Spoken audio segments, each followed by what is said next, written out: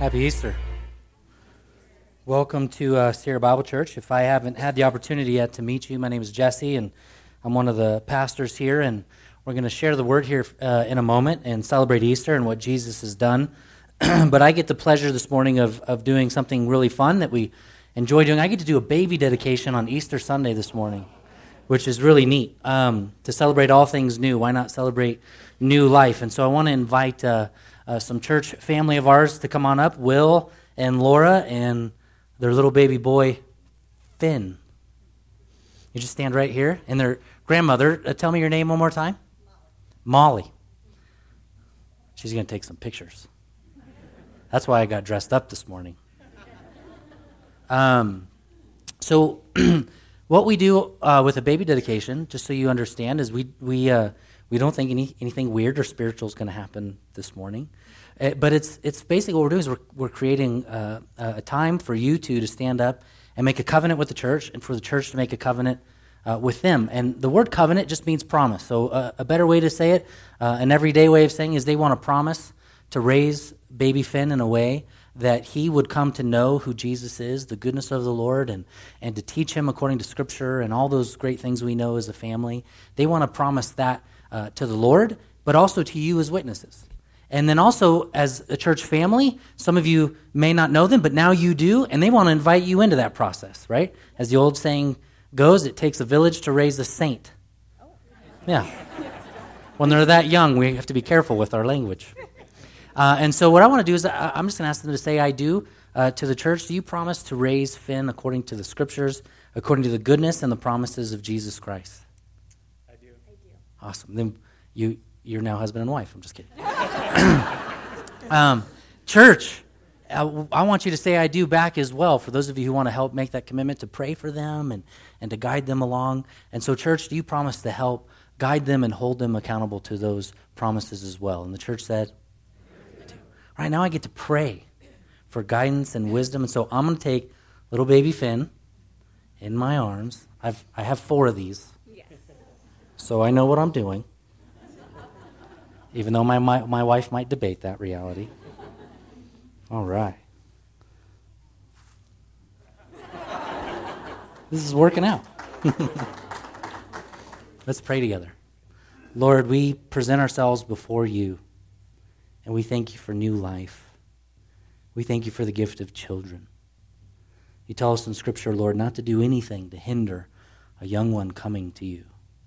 And so I pray, Lord, that would be the case for Finn. Guide him, direct him, love on him. I pray the same for his parents and for his family and for us as a church to do the same, to love him and guide him and to show him the truth in Jesus, to always be gracious but also truthful in all that we do. We present Finn to you, knowing, Lord, that he's made in your image, that he bears the mark of God, that he's unique and special. And we trust you for that, Lord, in Jesus' name. Amen. You think I could try to just preach with them in my own? Because I think the response would be pretty powerful. The only problem is he kind of smells a little bit. You might have to change the diaper. Give him a hand. God bless you. You're good. Oh, it's for you guys. Yeah. God bless. Yeah, for sure. Yeah, hugs are good. All right. Love it. For sure. If this morning you don't have a Bible, I want to encourage you to just raise your hand, and one of the ushers will let you use one of ours. We're going to turn to the Gospel of John, chapter 1. Gospel of John, chapter 1, this morning. And if you have your Bible, like I said, turn there, or whatever else works for you. John 1. I don't know what Easter feels like for you and your family, but I know for the church it can be a stressful time. And this week, for one of the first times in many years, as I was preparing, what I wanted to share with the church, with you that are family, but also for those of you who are visiting and those of you who have come and maybe you believe in Jesus but you don't totally follow him, or I don't know why you're here, but Easter Sunday is one of those Sundays that's known in the church that there are going to be people who maybe don't know the Lord that are going to be here this morning. And so for the first time in a long time, I have two screens that I use in my office, one for my Bible program that I use that helps me find all that I need to find, and then one for my Word document. And it allows me to float between sermon and note-taking and what have you. And this week, I had 5 different Word documents up on my desk. 5. And I didn't like any of them. I hated them all. And Mondays, usually for me, I actually... after a Sunday, I go into the office on a Monday, even though I'm a little bit more taxed and tired from preaching, and I just enjoy just going right back to work in Scripture and studying what God has for me and putting behind the success or the failure of that message is behind me as fast as possible. And so here I was on Monday, and Monday I didn't get to get what I wanted done, and so Tuesday came, and I just was just kind of a little frustrated, filled with a little bit of anxiety about what I would say. And then I was reminded of Jesus and how he taught and how he thought about teaching. And there's a particular passage in the New Testament, in the Gospels, where Jesus is followed by the crowds because that just was the case. He was that kind of guy. There was something about the way he taught. There was a new kind of authority. There was a message that he carried that no one had ever taught like this before. He was performing miracles. He was feeding people. And so the crowds would press about him. And there's this passage that says the crowds were following Jesus. And so Jesus taught him a parable. And in the parable, what he said is basically the kingdom of God, the message of God, is like a farmer who went out into the field. And that farmer grabbed the seed, if you will, the message of God, threw the seed out. Some landed on good soil, some landed on bad soil, some landed on hard soil, some was choked up by the weeds, others were taken up by the birds of the air. They were swiped away. And then Jesus stood there after sharing this parable, the message of God, and he said, "He who has ears, let him hear." And then he left. Imagine if that was my Easter message this morning. So the kingdom of God is like a farmer. There's the good message. If you have ears, hear. If not, see you later. The disciples actually were so taken back by this message that later the disciples pull him off to the side and they go, "Jesus, what was that?" I've had a few of those messages, by the way. What were you saying? And Jesus explains, in essence, what he shares is that those who are mine will be mine, and those who don't want to be mine won't be mine. And so I take comfort.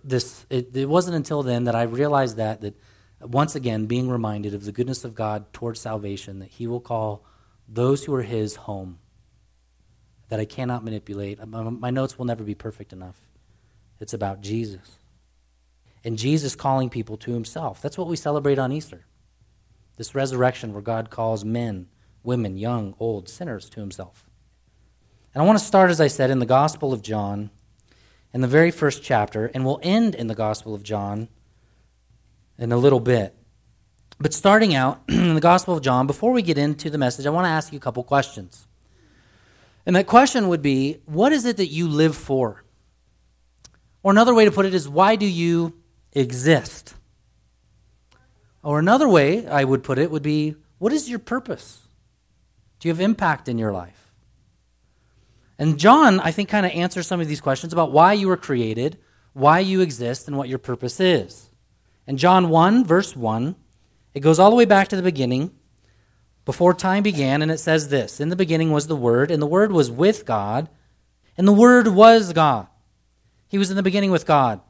All things were made through him." This is part of the answer here. All things were made through God. And without him was not anything made that was made. In him was life. Take note of the word life. And that life was the light of men. The light shines in the darkness, and the darkness does not overcome it. Jump to verse 10. "He was in the world, and the world was made through him, yet the world did not know him. He came to his own, and his own people did not receive him. But to all who did receive him, who believed in his name, he gave the right to become children of God, who were born not of blood, nor of the will of flesh, nor of the will of man, but of God." And the Word, now we're told, God himself, the Word, who was there from the beginning, became flesh and dwelt amongst us, and we have seen his glory. Take note of the word glory. Glory is of the only Son from the Father, full of grace and truth. What were you created for? First of all, you were created. You were created. And the reason you were created is because of this idea of glory. Let me define glory briefly for a moment. The word glory means weighty. The word glory means purposeful. It's got value to it. God is often described as glorious, that there's a weightiness to God. What that means is he weighs heavy on you. He's important. He's valuable. And the word glory ties into a couple things here in regards to what does it mean to live a life full of value? What does it mean to live a life of weightiness? And the first point in this is to live a better life. In John 1, it says it here. He was the life in the light of men. To live a better life, to live a life not of depression, not a life of anxiety, but a life of peace, a better life. 1 Corinthians 10:31 actually says it this way, whether you eat or drink, whatever you do it all for the glory of God. What he's saying here in Corinthians is the same thing John is saying in essence in the beginning of the Gospels. We want you to have a life, God wants you to have a life of value, a life of worth, a life worth living, a life of impact, a life that echoes in eternity. But the second part of this, I believe that you can see in verse 11, is he says he came to his own. His own once that he had intimacy with him, but they didn't know him. His own, there's a love, there's a knowability here. At one time God knew his people, and his people knew who he was. This commandment of love is in Matthew 22:37. He said to them, you shall love the Lord your God with all your heart, with all your soul, and with all your mind. And it tells us that we love not because we love, but because he first loved. We've said it on a Sunday before, and it's worth repeating. Mankind's greatest need is to be fully known and fully loved. Let me ask you the question this morning. Who really knows you? Like, who really knows you and still loves you? Right? Imagine if your thoughts could be seen as if they were on a ticker on Facebook, right? Imagine if you could have a picture of everything you thought, everything you did. All of those things. See the reality of this is that God is all-knowing. We're told he's all-knowing. He knows everything. This week I was sharing about church and stuff with a guy in the gym this week, and he was telling me, he said, I can't go to church. I said, why? He says, because if I walk in those doors, I'm going to get struck by lightning. Now, the Bible doesn't teach, and I love churches that say this, okay, where churches will essentially say, don't call this room the sanctuary. It's not the sanctuary. It's a room where people gather. You're the sanctuary. You're the temple of the Holy Spirit. Wherever you are, God is. Little did this man know in the gym, God was actually looking at him right in his eyes. Hey, man, if you haven't been struck dead yet, you're going to be okay. Come to church. You won't die, I promise. Some of you may feel that way right now. I can't wait till this is over with because I feel like I'm going to die. Now, the reality of what I'm teaching here is that God is all-knowing. He's all-present. He's all places at all times. He's on the mountaintops. He's in the valleys. He's where there's rivers. He's there in the desert. The good parts of life, the bad parts of life. Now, let me ask you a question again. Is there anything you have done that you are so ashamed of, you don't want anyone to know? What if your mom knew what you did? What if your dad knew what you did? What if God knows what you did? He's all-knowing. And in the gospel, we're taught is not only is he all-knowing, he is all-loving. He still loves you anyway. Pastor Tim Keller says to be loved but not really known is superficial. To be known and not loved is our greatest fear. But to be fully known and truly loved is, well, a lot like being loved by God. It is what we need more than anything. It liberates us from pretense, humbles us out of self-righteousness, and fortifies us for any difficulty that life can throw at us. What is it to live for glory? What is it to live a life of purpose? It's to live a life of meaning. It's to live a better life, a life abundantly that comes through Jesus. But it's also the glory of it all is to be fully known and fully loved, regardless of your mistakes and regardless of your shame. Jesus has come to give us that life. Jesus intended for us to live that kind of life. But there's a problem, and the problem is we are glory thieves. We steal God's glory. We take God's glory. To quote the great theologian The great biblical teacher, Conor McGregor. Some of you got that, and some of you did. Conor McGregor is not a theologian, nor is he a Christian. He is an MMA fighter that lives for all that is material. And I had to clean up his quote a little bit for us this morning. But this is the quote that Conor McGregor gives us.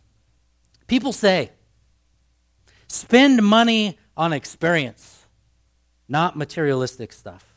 Here's the part I've cleaned up. Screw that. I say, buy materialistic stuff, because buying materialistic stuff is buying experience. So I'm killing two birds with one stone. See, what Conor McGregor teaches us in regards to this idea of glory, in regards to what Jesus is teaching, is that not one human being, nobody is neutral in their worship. No one's worship neutral. Every single human being is bent to worship, give their attention, give their love, get their adoration to something. And the way that Jesus shares it is in Matthew 6:19, where he says, where your treasure is, there your heart will be also. You know what he's saying? He's saying whatever your treasure is, wherever that treasure is, that's where your heart's going to be. So your treasure is going to control you. Your treasure is going to control your heart. So if your treasure is to experience, or if your treasure is stuff, or if it's passions, it's going to control your heart. It's going to guide you and lead you in that direction. What controls your heart will control your behavior. What you love, you will run after. And so the world who doesn't believe in God says, run after the experience. Get to the mountaintop. Get all the skiing in you can before you die. Have all of the fun toys you can get before you die. Experience life before you're taken away. That's your meaning. That's your worth. That's your value. None of it echoes in eternity. As the quote goes, he who dies with the most toys still dies. One pastor we recently listened to in marriage, he says, part of this problem in regards to stealing glory is it comes down to the kingdom of self and the kingdom of God. Do we live for the great glory of the kingdom of God, or do we live for the small glory of the kingdom of self? Listen to what Paul Tripp says. Sin causes me to shrink my life down to the size of my life. Sin causes me to shrink my hopes, my dreams, desires, motivations down to the claustrophobic confines of the borders of my own life. Sin causes me to shrink my world down to my wants, my needs, and my feelings. This pastor actually asked the question in the marriage series. He says, guys, men, in the last 2 months, how much of your anger was for the kingdom of God? It was one of those moments in the seminar where like no guy ever looked left or right, just straightforward. Definitely not over to their wife. And as he was preaching this, I realized, man, I'm guilty of this. When was the last time when somebody cut you off on the freeway, you said, glory to the kingdom of God. Praise be his name. Worship you, Lord. This is an issue in my own life. Let me share a story with you. I've got 4 children. Most of you know this. I had a vision in my mind in raising 4 kids that when we sat down at the dinner table, I was going to be able to sit down with my 4 kids at the dinner table, share with my 4 children the goodness of Jesus Christ, and they'd listen intently and ask for more. Not only would they listen intently, they'd also eat out of respect and love and kindness. Right? That was what I want. I thought my kingdom was going to have some order to it. Let me tell you, dinner time is nothing like that. I think the number one phrase that I have spoken more in the last 7.5 years is sit down while you're eating your food. You can't throw that on the ground. Pick it up. No, you can't punch your sister. What is wrong with you? Who are your parents? That's how I feel.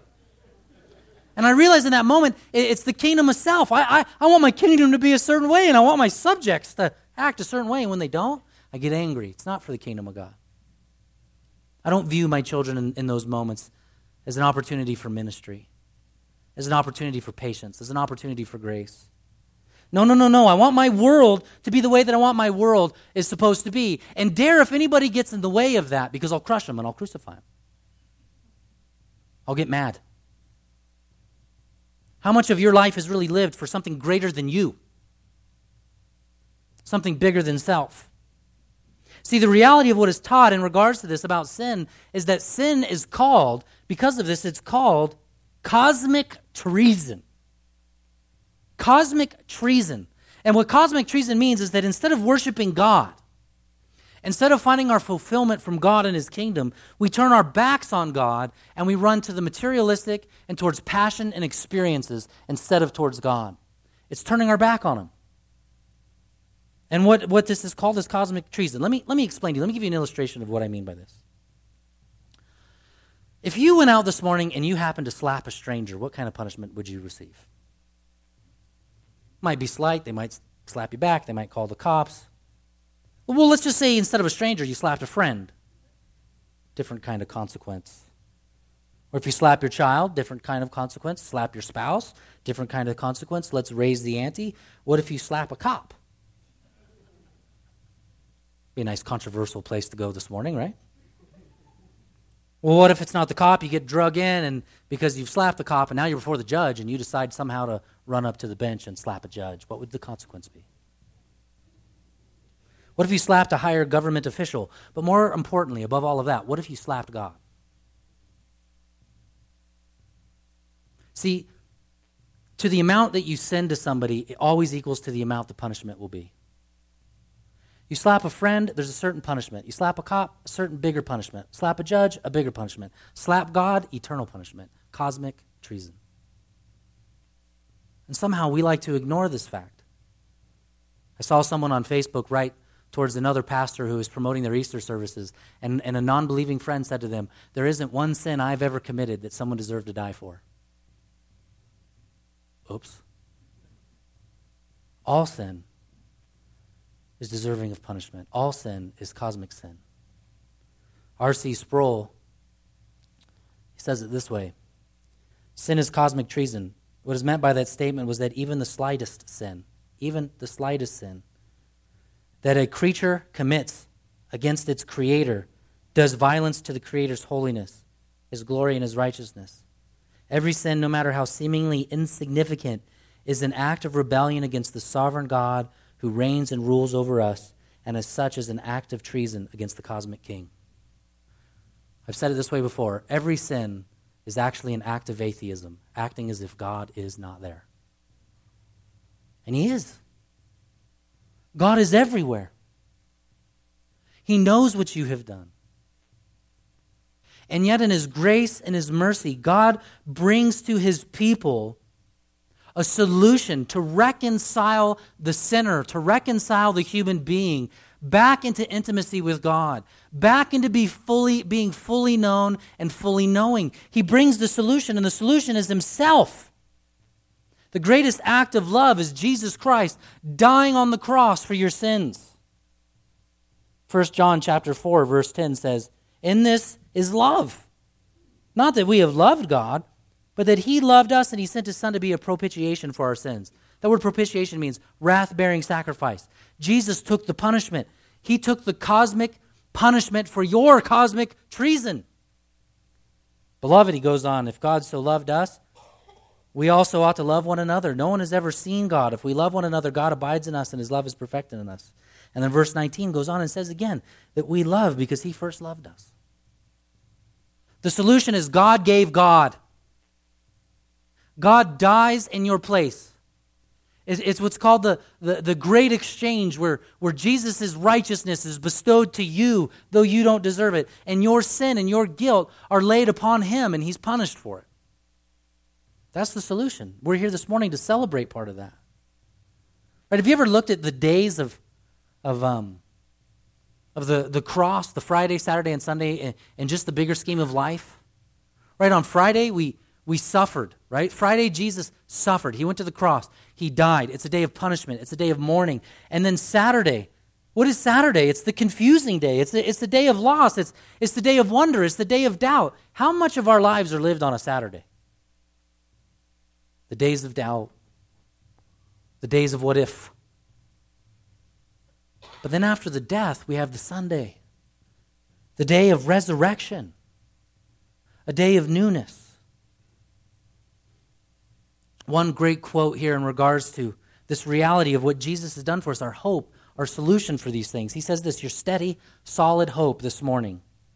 And it's the only lasting hope, is that if you will trust Christ as your precious Savior and your supremely valued King, then you will be folded into the love of God in a way that no terrorist, no torture, no demons, no disaster, no disease, no man, no microbe, no government, and no grave can destroy. That's our hope this morning. That's the hope of the Christian life. It's not a political hope. It's not a military hope. It's not a financial hope. It's not a geographical hope. It's not a psychological hope or an escapist hope. It's a blood-bought, spirit-wrought, Christ-exalting, God-centered, fear-destroying, death-defeating hope. That's the hope we have as Christians this morning, because he didn't just die. He died the sinner's death, but he rose again from the grave. Part of the solution is death, but definitely part of the solution is resurrection. The question underneath the slide, why did Jesus have to come back to life? Let me share something with you. I started ministry to some degree or another at the age of 21. I'm 39 years old, and so over the years, I've been able to sit with a lot of hurting people. I've counseled in a lot of different situations. My very first funeral was for a child that had passed away at the age of 6 weeks. Difficult days. I've had loved ones pass in my own life. You want to know the reality of anyone who's ever come in for counseling or anyone who's ever dealt with pain? Everything at the root of all that counseling, at the root of all that pain, is a need for a new day, a fresh start, a resurrection. Everyone wants a new beginning when they're in pain. Right? The husband leaves the wife. If we could just go back to the honeymoon. The college child runs off, no longer following God, diving into sin. If they could just be two again. If I could just have a new day, a fresh start, a resurrection. Jesus promises this resurrection. He promises the newness. Jesus comes out of the grave with bucket loads of new. Fresh starts, mercies new every morning. So we started in John 1, and I want to read to you from John 20, near the end of the gospel. So go to John 20, and I want you to see something very beautiful in John chapter 20. This is after the resurrection of Jesus Christ. And we see Mary Magdalene. Now, if you remember, Mary Magdalene, before coming to the saving knowledge of Jesus Christ, was at one time possessed by 7 demons. Now, here she is with a new mind in John 20, verse 1. I'm going to read a little chunk here, and we're going to take some time to celebrate the resurrection, and then we'll move on. Now, on the first day of the week, Mary Magdalene came to the tomb early, while it was still dark, and saw that the stone had been taken away from the tomb. So she ran and went to Simon Peter and the other disciple, the one whom Jesus loved, which is John, who wrote the book. And he said to them, "They've taken the Lord out of the tomb. We don't know where they have laid him." She's in pain. She's suffering. So Peter went out with the other disciple, and they were going toward the tomb. Both of them were running together, and because John wrote this, he says this, but the other disciple outran Peter. John's just letting us know that John was faster than Peter. It's the only reason I can find that he put that in there. Still just a little bit of pride there. I got to the tomb first, Peter, don't forget. The disciple outran Peter and reached the tomb first, and stooping down to look, he saw the linen cloths lying there, but he did not go in. Then Simon Peter came, following him, and he went into the tomb, and he saw, that word saw means looking, like at evidence. He was thinking, he's processing. He saw the linen cloths lying there. And the face cloth, which had been on Jesus' head, not lying with the linen cloth, but folded up in a place by itself. Then the other disciple who had reached the tomb first also went in and saw and believed. And after this, the disciples leave. Pick up in verse 11. But Mary stood outside, weeping outside of the tomb. And as she wept, she stooped to look into the tomb. And she saw 2 angels in white sitting where the body of Jesus had lain, one at the head and the other at the feet. And they said to her, "Woman, why are you weeping?" And she said to them, "They have taken away my Lord, and I do not know where they have laid him." Having said this, she turned around and saw Jesus standing, but she did not know it was Jesus. Jesus said to her, "Woman, why are you weeping? Whom are you seeking?" Supposing him to be the gardener, she said to him, "Sir, you've carried him away. Tell me where you have laid him, and I will take him away." Jesus said to her, "Mary." And she turned and she said to him in Aramaic, "Rabboni," which means teacher. After Jesus had suffered for our sins on the cross, he comes out of the tomb and he meets this woman. What I want to share with you is something I find very interesting in regards to the beauty of Jesus Christ. First of all, I want you to see the factualness of this. The reason that this passage can be a passage for us to hang our hat on, to say that the resurrection was real, it happened, because some of you this morning might say, some skeptics may say, there's no way he was resurrected from the dead. It didn't happen. It can't happen. People don't do that. And there's some things in here in the text that actually prove to us that it happened. First of all, in this day and age, women were not looked at as very valuable or that their opinion mattered. They were seen as low on the totem pole. You can see up on the screen, I have a second century quote from a philosopher who argued against Christianity. He said, listen, the reason you can't listen to Christianity, super popular, ladies, buckle up, you're going to love the quote. He says, the reason you can't believe in Christianity is this. He says, how can anyone expect rational men to listen to the testimony of a hysterical female? And all the ladies went, But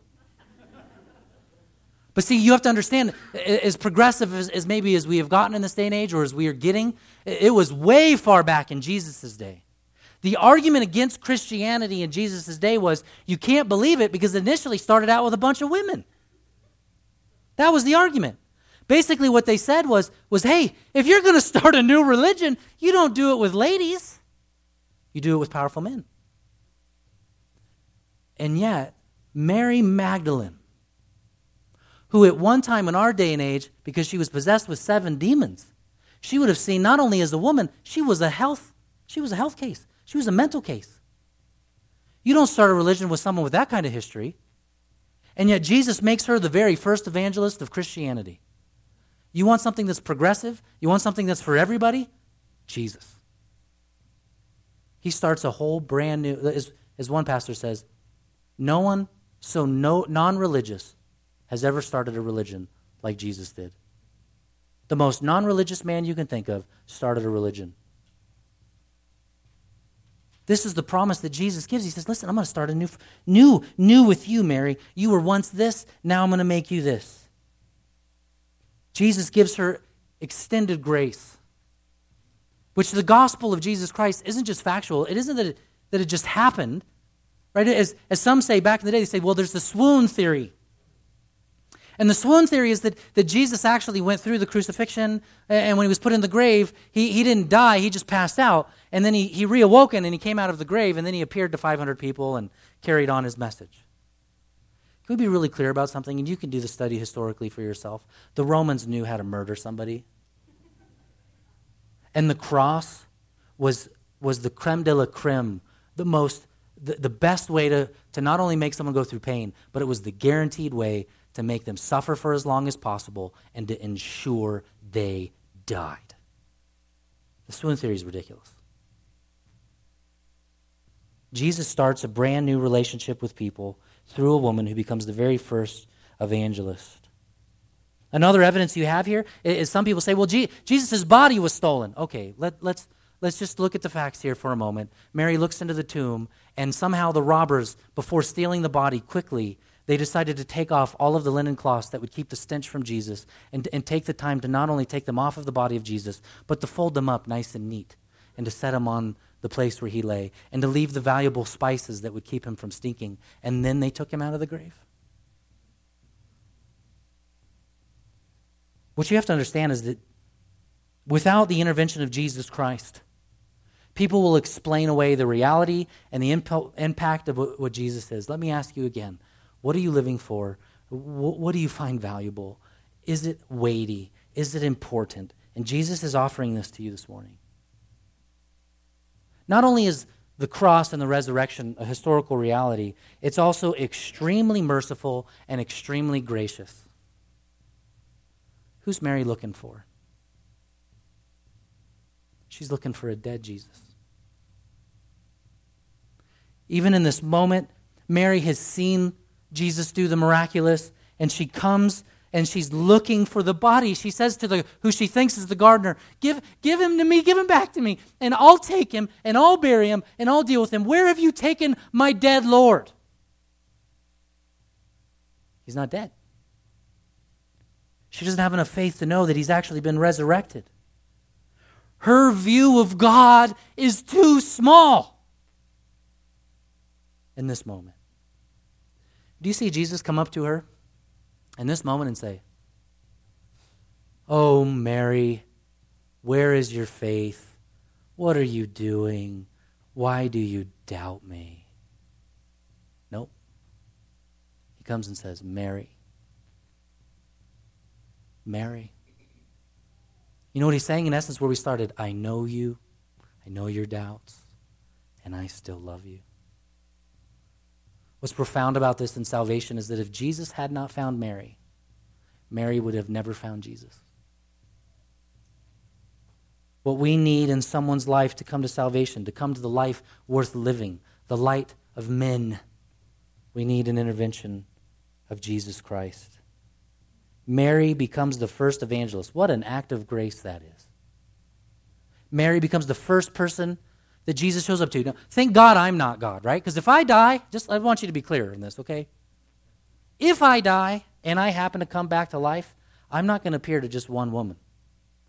I'm going to fly up into the sky and go, "Look at what I did, everybody. Look at me." Right? Jesus could have shown up to anybody he wanted to. We go back and ask the question, how can we believe in Christianity? A man comes back from the dead. Why wouldn't he come to everybody? No, he comes to Mary because Jesus is always intimately concerned with the individual before he is the crowds. Jesus loves you intimately, cares about you intimately, and wants a relationship with you.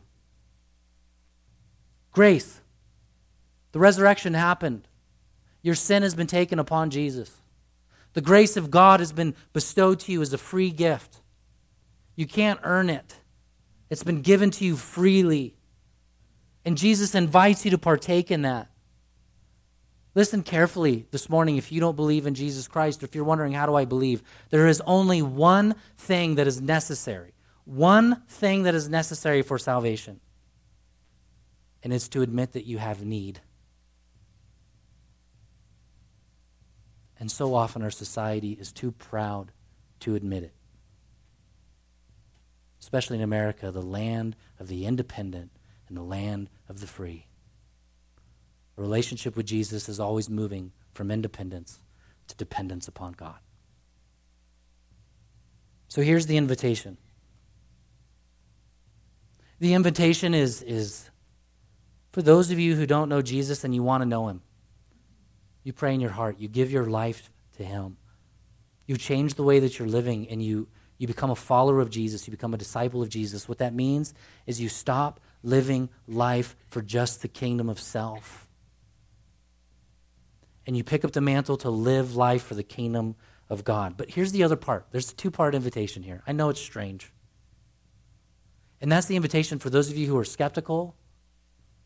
You don't know, you want to know. I had one guy at a college series when I was teaching at a college group, and a young man came to me and he said to me, how do I believe in somebody that I don't yet believe in?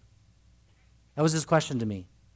Smart young man, I want to believe. What he said to me was, everything you're saying, I want it to be true. But just because I want it to be true doesn't mean it's true. Where do I start? And the second invitation is come journey with us. Come to church on Sundays. We're going to accept you as you are.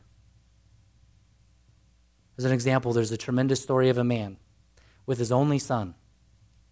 And he comes to Jesus and he says, "You can heal my son. My son has been having seizures his entire life. Sometimes the seizures are so bad, he throws himself into the fire. I want my son back. Jesus, would you heal my son?" And then Jesus asked him the question, "Do you believe? You want something, do you believe?" And the man's response is one of the best responses in all of the Bible. I believe. Help my unbelief. You know what Jesus doesn't say in that moment? Deal with the unbelief. Go do what you need to do. Deal with the unbelief. Then come back to me. Then I'll heal your son. We'll talk when you've dealt with your doubts. No. Upon hearing that, Jesus heals him. He heals him. I heard one young man come to a pastor one time. He said, Pastor, I don't know if I believe everything you're saying. And the pastor said, I don't know if I believe everything I'm saying either. Every single one of us as Christians are on a journey. None of us have made it. None of us know everything. We have doubts. Admit the doubts. Work through your doubts. Come journey with us. Don't just push Christianity off to the side. These people are going to judge me because I don't get it. No, we want you to be part of the family. We want you to journey with us until Jesus brings you to a place where you go, yes, he's worth living for. New start. Fresh beginnings. Grace given to anyone who admits their need. The good news of the gospel of Jesus Christ. Let's pray.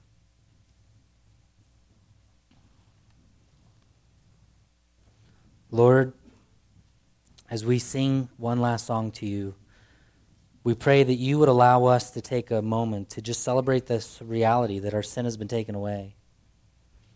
We do not have to live in guilt and shame. Lord, I'm reminded of the time that the Pharisees came to you and said, here's Caesar's coin. What do you say we do with it, Lord? And your response is to give to Caesar what is Caesar's because his image is on that coin. Lord, we bear your image, just as we prayed over baby Finn this morning. Baby Finn has been made in your image. Every one of us has been made in your image. May we give that which belongs to the world back to the world, and may we give what belongs to you. We bear your image, Lord. Would we give our lives to you? For some of us this morning, that's a first-time thing. For some of us this morning, we're still working it through. And for some of us, Lord, we just need to remember to keep giving our lives to you. We trust you for the new day. We trust you for salvation. We thank you that the tomb is empty. In Jesus' name, amen.